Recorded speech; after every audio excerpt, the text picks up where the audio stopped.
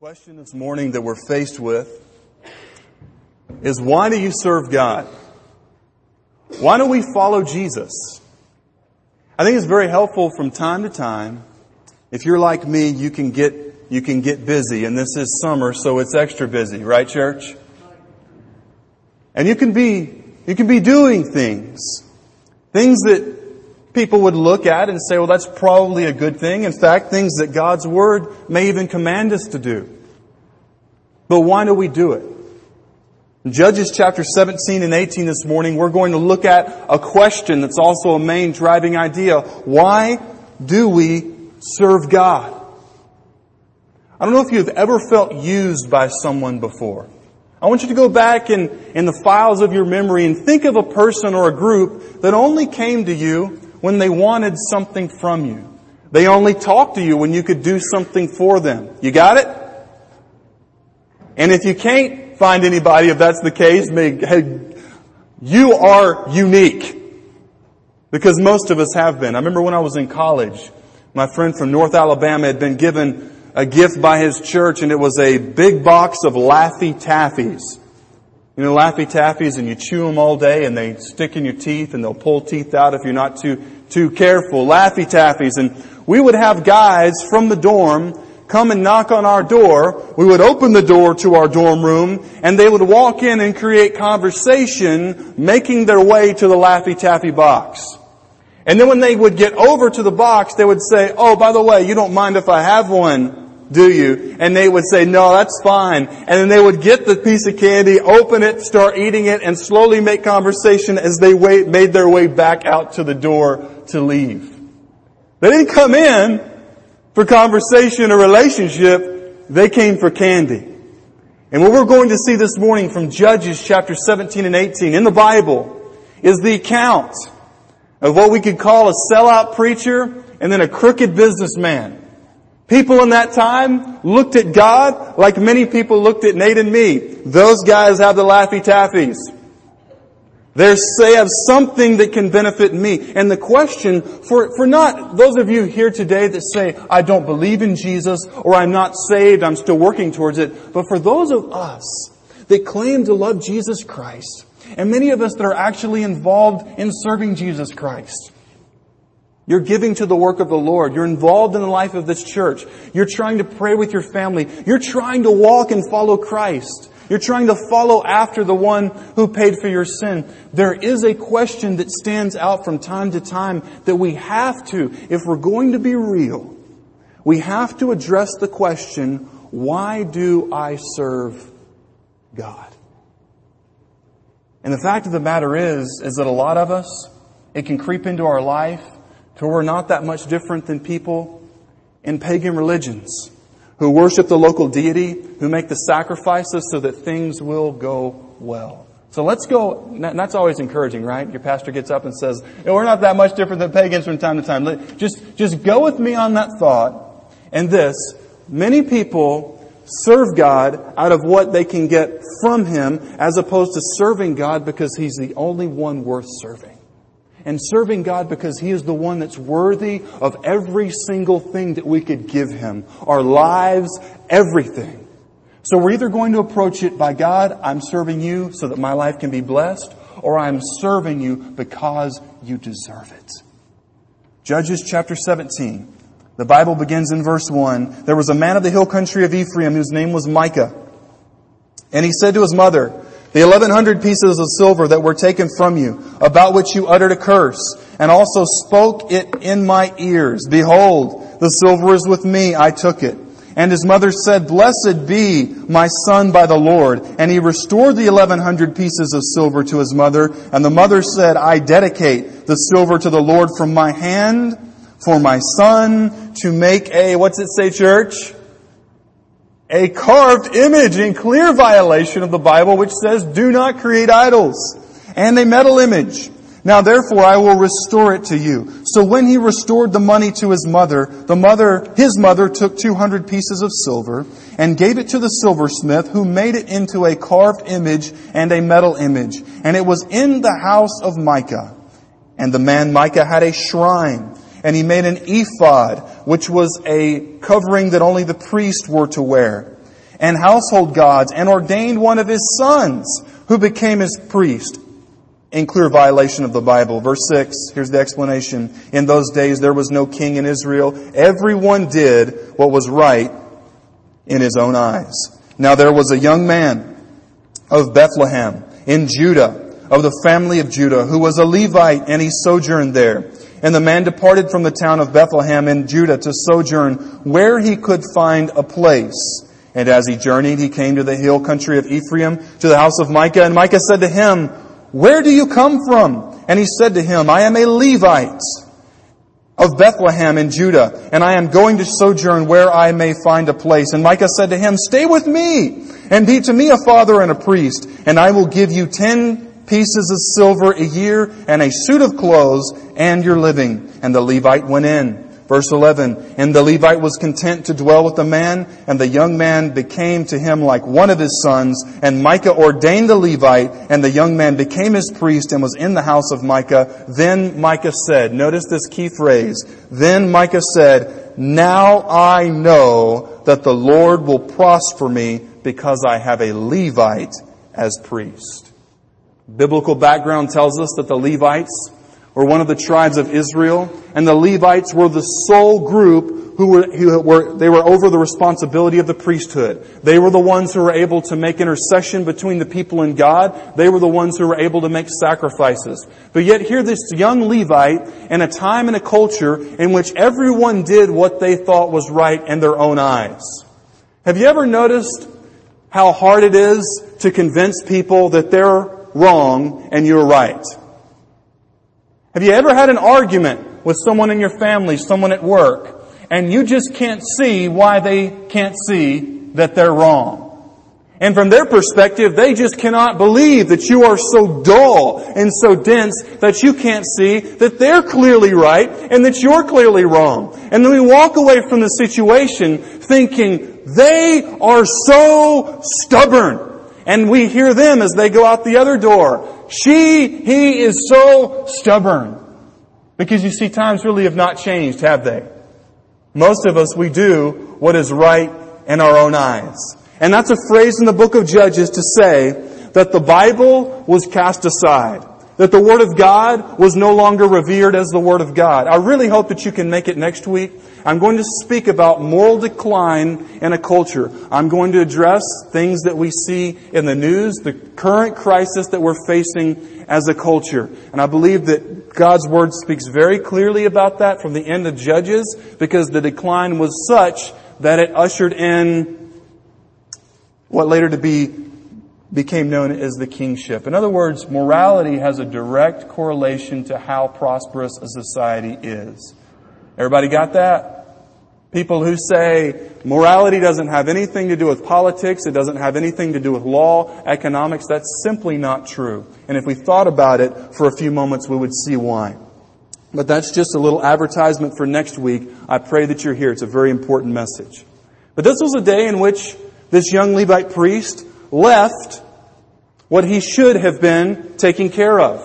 He was from Bethlehem like Jesus, but Jesus went on his ministry, and Jesus went to share the gospel. Jesus went to give. This Levite went to see what he could get. Jesus came and Jesus went. He came to this earth and lowered himself. Jesus came, born of a virgin, and Jesus humbled himself to be born as a Jew. And then when Jesus grew to a full-grown man, he humbled himself to the point that he didn't even have a house to live in. Jesus was a poor man.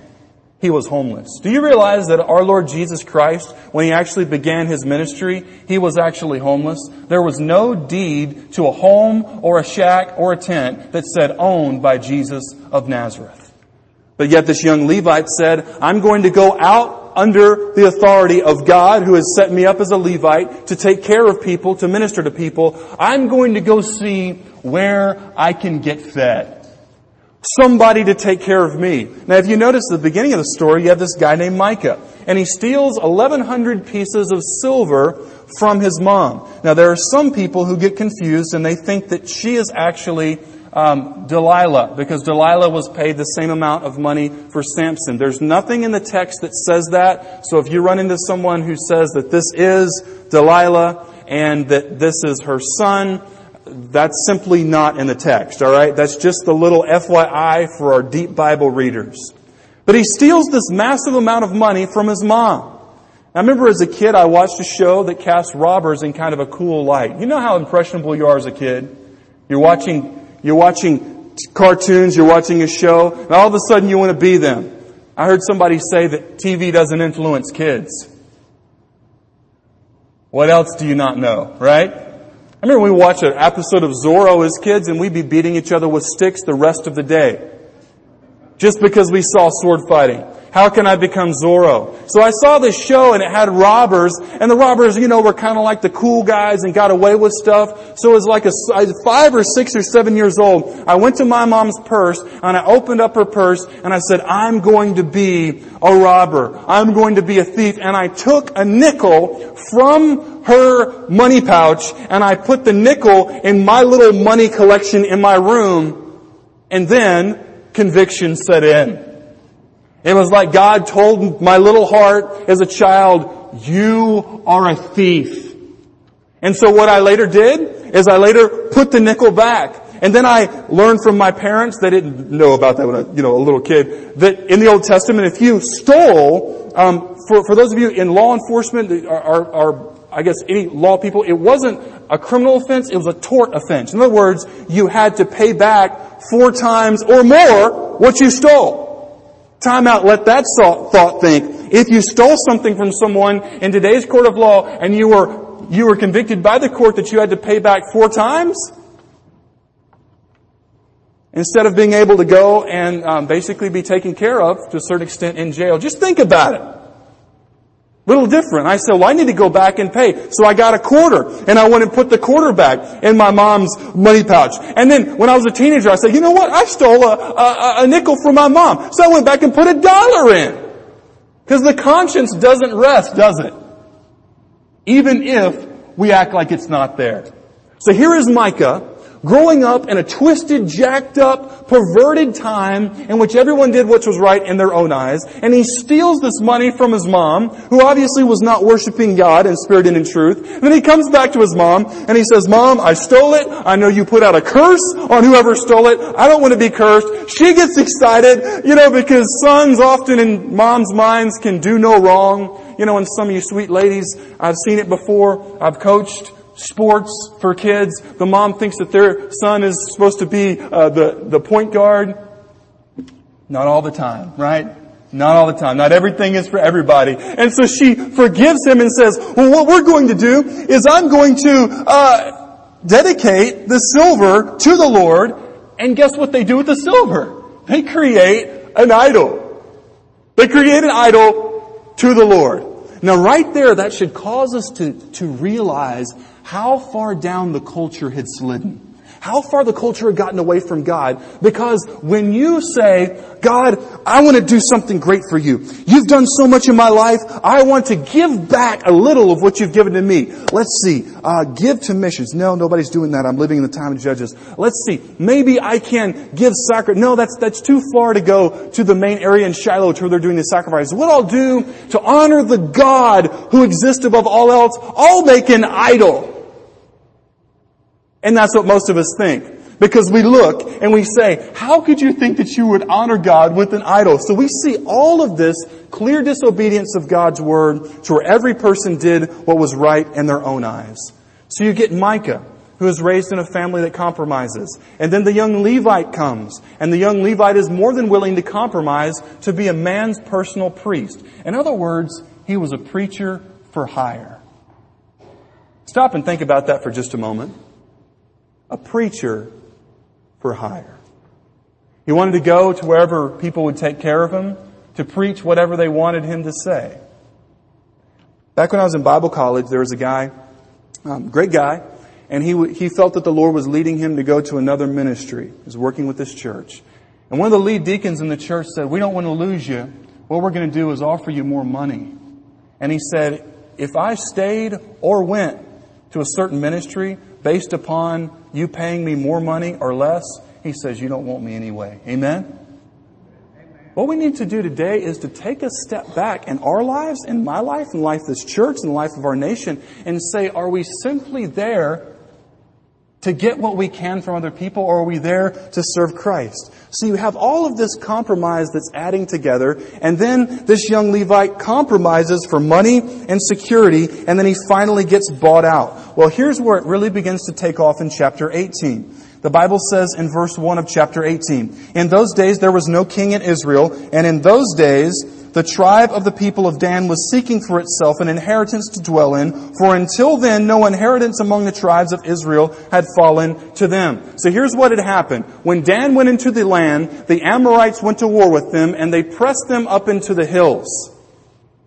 Long story short, the Danites, the tribe of Dan, were unwilling to actually go to battle as God had told them to do. They were unwilling to fight for what needed to be fought for. But yet what they do is they take the coward's way out. Notice there in verse number 2. "So the people of Dan sent 5 able men from the whole number of their tribe, from Zorah to Eshtaol, to spy out the land and to explore it." And so they come and they begin to explore the land. And they say in verse 3, when they go to the house of Micah, they recognize the voice of the young Levite. And they turned aside and said to him, "Who brought you here? What are you doing in this place?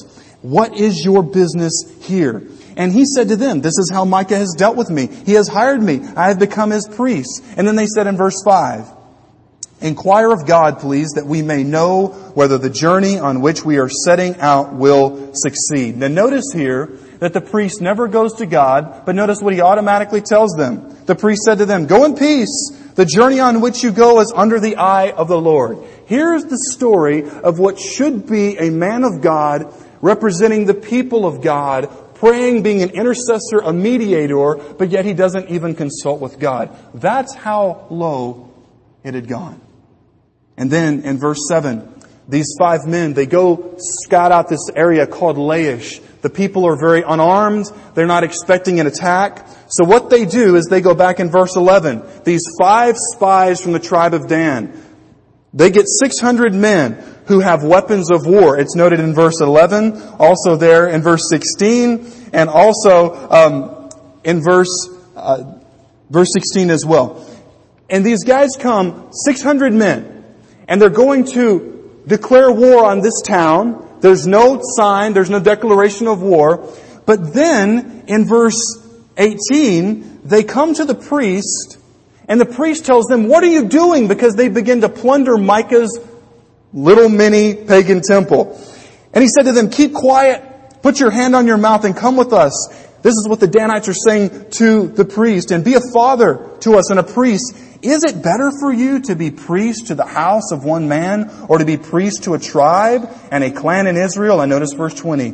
"And the priest's heart was glad. He took the ephod and the household gods and the carved image and went along with the people." So guess what happens? They come, they give him a bigger offer, and he says, "I'll go with the bigger offer." In other words, I'm in this for myself. And they steal all of these pagan relics. It gets very interesting in verse 21. "So they turned and departed, putting the little ones and the livestock and the goods in front of them. When they had gone a distance from the home of Micah, the men who were in the houses near Micah's house called out, and they overtook the people of Dan. And they shouted to the people of Dan, who turned around and said to Micah, 'What is the matter with you, that you come with such a company?' And he said, 'You take my gods that I have made, and the priest, you go away, and what have I left? How then do you ask me, what is the matter with you?'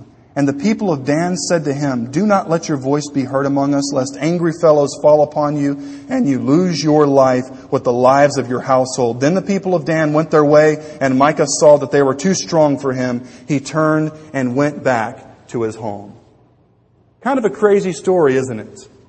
And the narrative continues that the tribe of Dan goes, they bushwhack this area, and they rename it after themselves, and resettle to where there really wasn't a fight. It's a story in regards to the tribe of Dan of a people who said, "God, we're unwilling to do what you called us to do, to take the area that you have given us to take. What we're going to do is take the easy way out." And as far as Micah, here's some heart checkup questions. Notice back in chapter 17, there in verse number 13, he says, "Now that I have a priest, my own preacher, my personal religious worker, now I know that the Lord will prosper me." He didn't mean prospered spiritually. He meant that God would help him become more wealthy. So here's a question if you're taking notes with us along in your worship guide. There are several questions that we're going to have to ask ourselves in relation to this story. Number one, do you serve God for what He can do for you? You know, some of us, I could say probably most of us in here, we believe the Bible. You're here on a Sunday morning, especially if you're a member of Rocky Mount Baptist Church. This is not an option. Amen? This is our rule of authority. This is it. It stops here. The buck starts and it stops with Jesus and His Word. But yet some of us react against liberal Christianity, which liberal Christianity for decades basically told people, we're not really sure if Jesus rose from the dead. In fact, it's probably not possible that there is such a thing such as a heaven and a literal hell. In fact, there's so much that we don't know, and the Bible has errors and so forth, but what we can do is we can come to the Bible and we can look for truths inside the Bible that help us live a nice life. It's how to have a good life right now. It's how to get along with your neighbor and have low stress with your relationships at work. It's how to have a good marriage. And we're not really sure what's going to happen in eternity, but we know that Jesus is a good moral teacher. So if we follow Him, the essence of Christianity is just simply love. They don't define it, but simply love. Now, conservatives who actually believe the Bible, they say, you know what? That's not true. The Bible teaches that there is an actual heaven and a hell. Right, church? That's what it teaches. It teaches that Jesus actually, physically, literally rose from the dead. The Bible tells us that there is one way to heaven, and that's only through Jesus. We believe those truths. But yet the liberals will say, life is all about, God is all about you having a happy life here.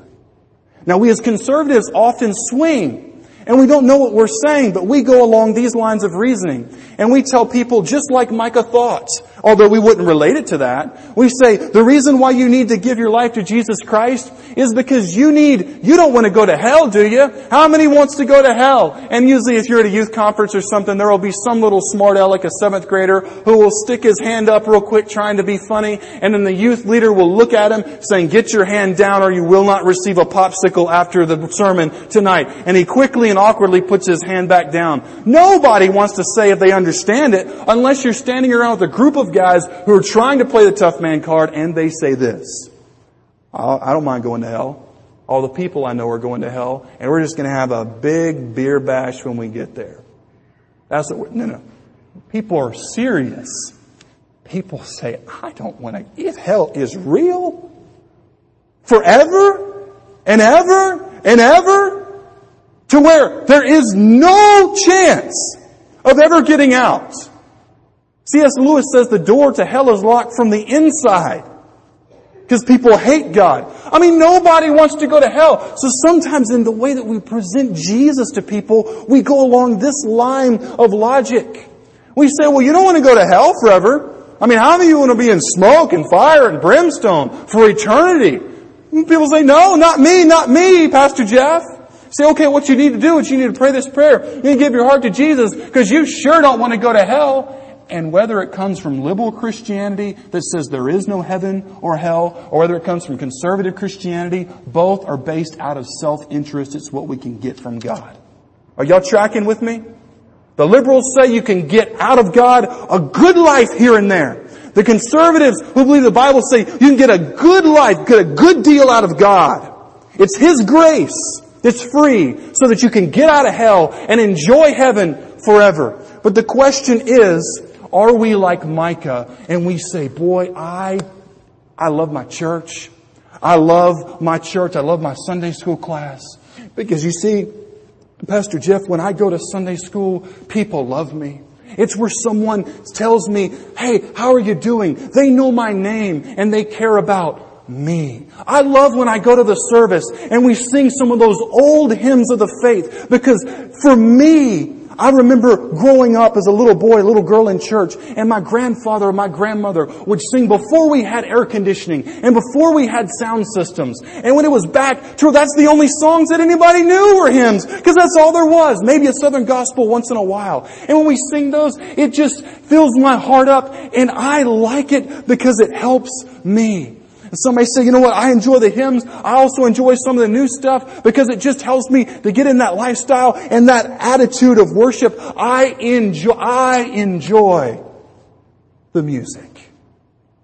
I enjoy coming and being able to hear sermons, even if I don't disagree, even if I don't fully agree. Something may be wrong with a preacher because he drinks too much caffeine every morning. I don't know. It's an entertainment. Even if you don't like, you see, here's the thing. I like it because it benefits me. The reason why I come and I serve in the church is because, yes, I've gone through some tough stuff in my life. Jesus has been good to me. But when I'm able to serve in the church, it makes me feel so good. Pastor Jeff, I wish I could tell you, I don't want to broadcast it, but when they pass the plate, God has done so much work in my life that when I give to missions and when I give to the work of Jesus in Rocky Mount Baptist Church, the feeling, it just feels so good. I give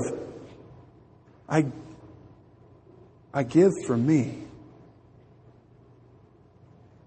I want to join Rocky Mount Baptist Church because I like it, because it benefits me. For those of you that have had interaction with people from different cultures, Muslims have the same attitude. They pray, they serve Allah, they give when they go to Muslim prayer at a masjid or a mosque. Some extreme Muslims will break that down in a few weeks.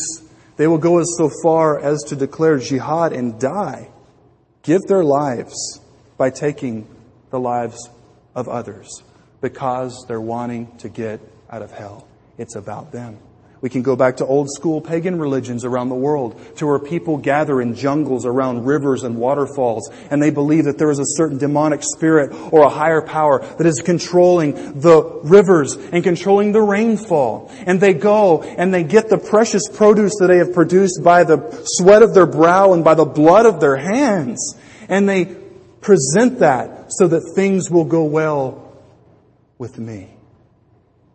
And then we hear, or in the great Commonwealth of Virginia, most of us know about Jesus Christ. And the question that the Bible is posing to us from a narrative thousands of years old is, do we serve God because He's worthy, or do we serve God out of some personal benefit? Whether that benefit is temporal or whether it's eternal. You see, what we've done, church, is by and large across the Christian world is we've sold people a false bill of goods. We've sold people a gospel of life enhancement that if you follow Jesus, He'll help you with your problems. He'll fix your marriage. He'll help you de-stress when you're stressed. But it's all about us. And I'm not even going to ask for an amen. Are we all still okay? Second question. What would it take for you to rebel against God and compromise on what you know to be true?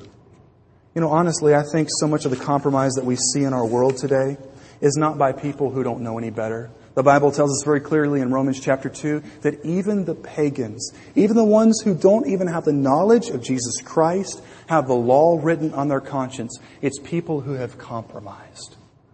Now, very clearly, you say, Jeff, are you saying that we should never compromise? It depends on what on.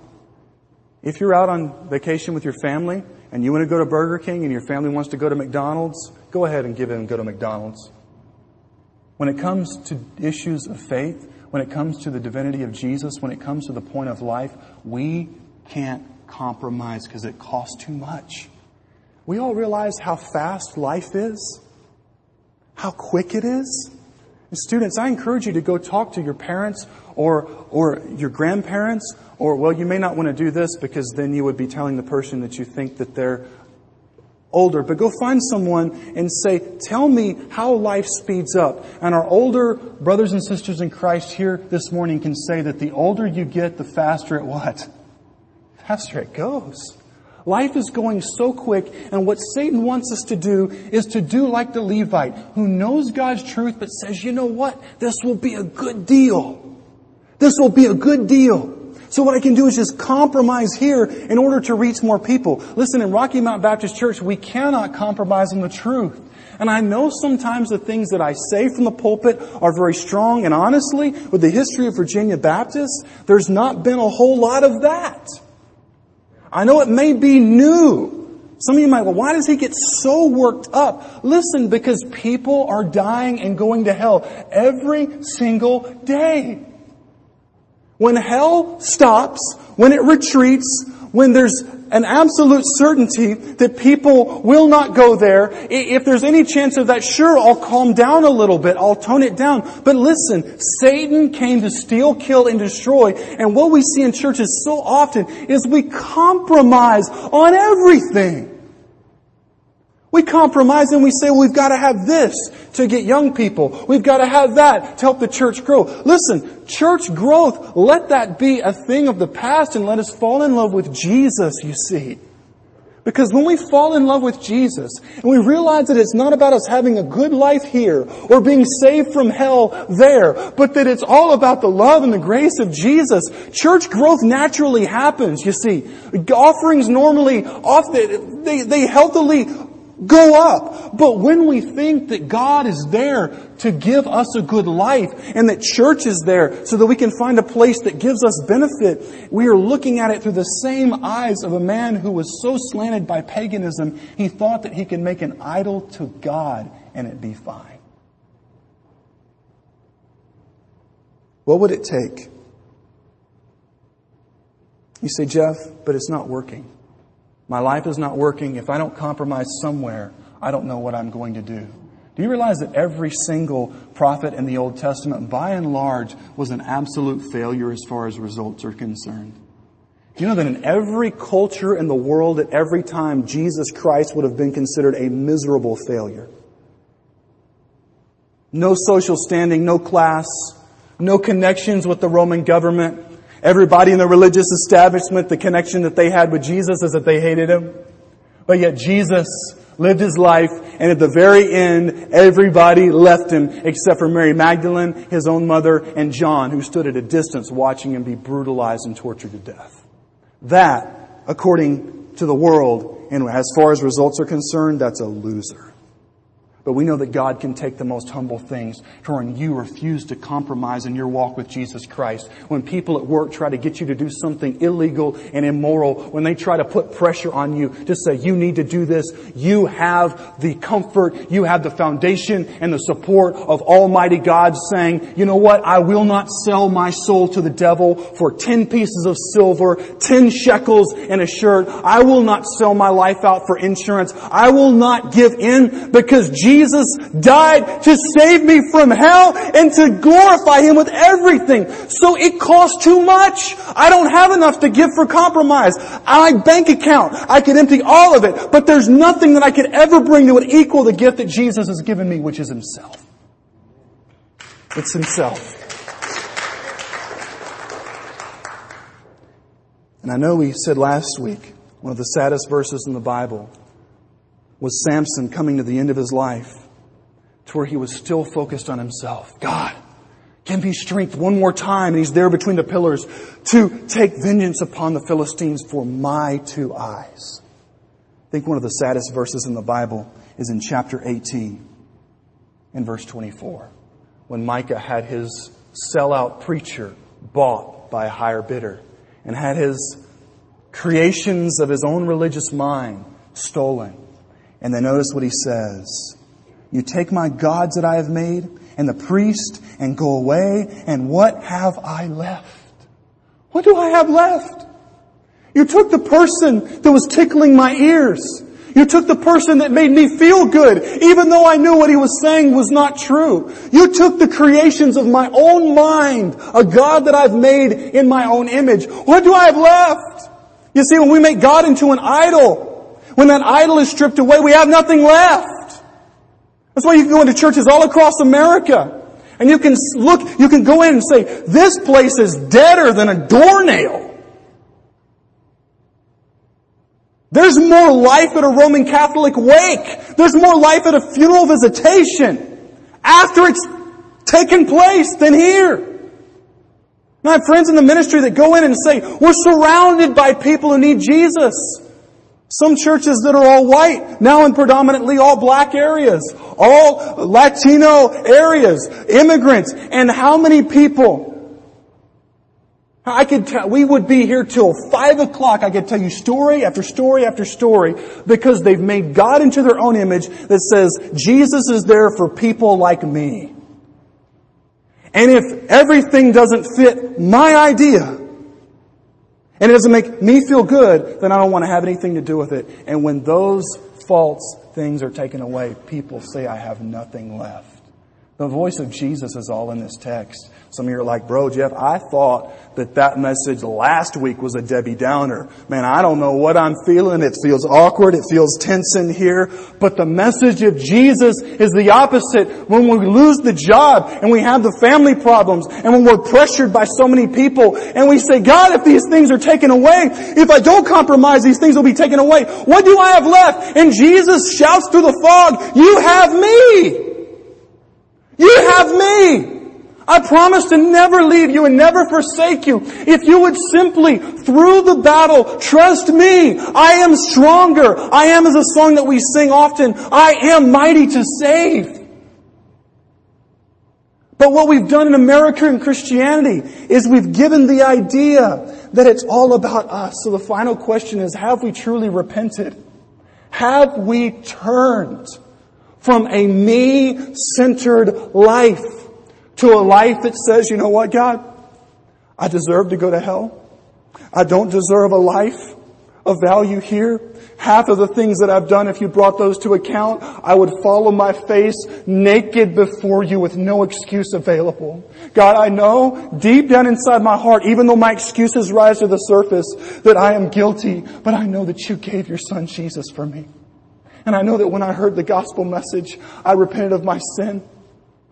And it is only because of Jesus that I can be saved. Listen to a statement that an old preacher made, Paris Reidhead, many years ago. He says, a repentant heart is a heart that has seen something of the enormity of the crime of playing God and denying the just and righteous God the worship and obedience He deserves. Why should a sinner repent? Here's the reason. Because God deserves the obedience and love that He's refused to give to him. Not so that he'll go to heaven. If the only reason is that he repents is so that he'll go to heaven, it's nothing but trying to make a deal or a bargain with God. Repentance is not a two-way street. It's you coming to God and giving everything to Him. And if you're saved, and you love Jesus, you've walked with Him for decades, I'll remind you of a story. 2 young Moravians, 2 young Germans, hundreds of years ago when slavery was still legal in the British Empire. There was an atheist slave owner at a small island in the Atlantic. He had 2,000 to 3,000 slaves, and he would not allow one missionary or one preacher to come and preach the gospel to his slaves. When he moved there and he bought the plantation, he says, I'm done with God. A slave owner denying his slaves even the opportunity to hear about Jesus, who could save them. These 2 young Moravians, these 2 young German believers, came to the point to where they said, what we must do, because God had placed a desire on their heart that everybody else thought was crazy. And they said, we will sell ourselves, get this, track with this, we will sell ourselves into slavery to become slaves with the slaves so that we could share the gospel. And as they stood on that boat, and as it slowly departed, all of the Moravian brothers and sisters in Christ were there flooding the docks. The account says there are many people that told them, are you sure? Are you sure? And as the boat pulled away, the account says that they linked arms like brothers standing in an ancient battle formation. And one of them raised his hands and he said, may the Lamb that was slain receive the reward of His suffering. May the Lamb who was slain receive the reward of His suffering. And they went. Their friends knowing that they would never see them again. Why do you serve God? Why do I follow Christ? The invitation is a question for you and the Holy Spirit to deal with right now.